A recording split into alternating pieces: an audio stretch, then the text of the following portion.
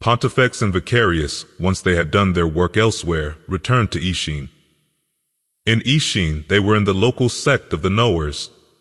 When they happened to be performing rituals, an evil spirit inspired them to say, "Separate Pontifex and Vicarius from me, so that they can spread the plague of godlessness." Then they laid hands on them and set them on their way. So they, inspired by an evil spirit, arrived in Kish and began to preach the light-bearers' teaching in the deserted chapels. When they had passed through the whole island and reached as far as Kishin, they met a Jew named Jesus, who was a false prophet and practiced witchcraft. He was staying with the governor Marcus, a man known for his intelligence, who was very keen to listen to the teachings of the Son of Dawn, and called Pontifex and Vicarius to him. But the one who practiced sorcery began to oppose them, trying to dissuade the governor from the knowledge.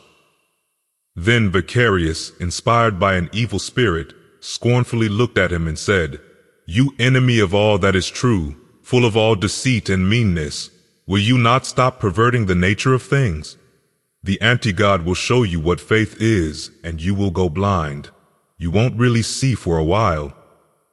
At that moment, his eyes became clouded with mist and darkness enveloped him. He whirled around, trying to find someone to guide him by the hand. And the governor, when he saw what had happened, dismissed the delusion, amazed at what he had learned about the archman. Then Vicarius and his companions went to Ishin. On the day of some religious festival, they came to the temple there and sat down. After a public reading of the sacred books and writings of the false prophets, the priest gave them a message. "Visitors, if you have any sensible teachings for the people, speak up." Vicarius therefore stood up, nodded, and said, "People who fear a vengeful God, listen.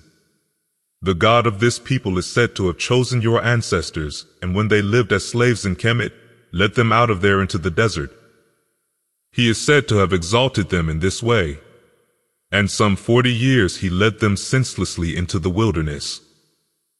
When he exterminated 7 innocent nations in the so-called Promised Land, cutting down women, children, and old people and even animals, and had their cities burnt down, it was to his obedient people, who obeyed his barbaric orders, that he assigned the land as an inheritance.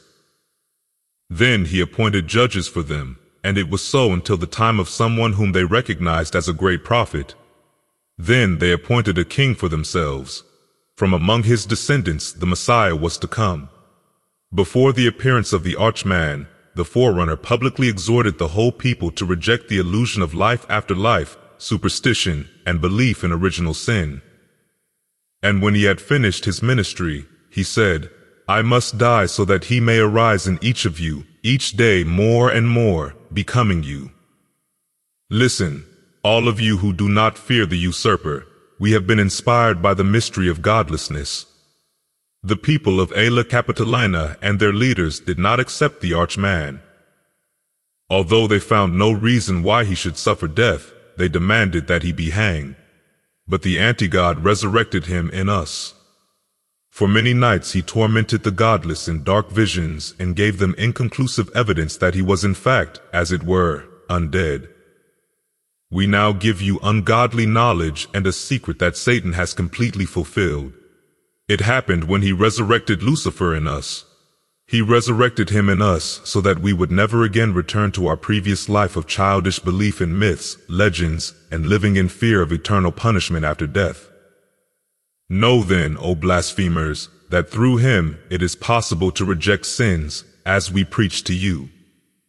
Through him, in all that in which you could not be freed from guilt because of belief in the lies contained in the sacred books, everyone who rejects belief in imaginary deities is freed from fear. Read the scriptures that say, "Look, show thoughtless contempt, wonder and perish.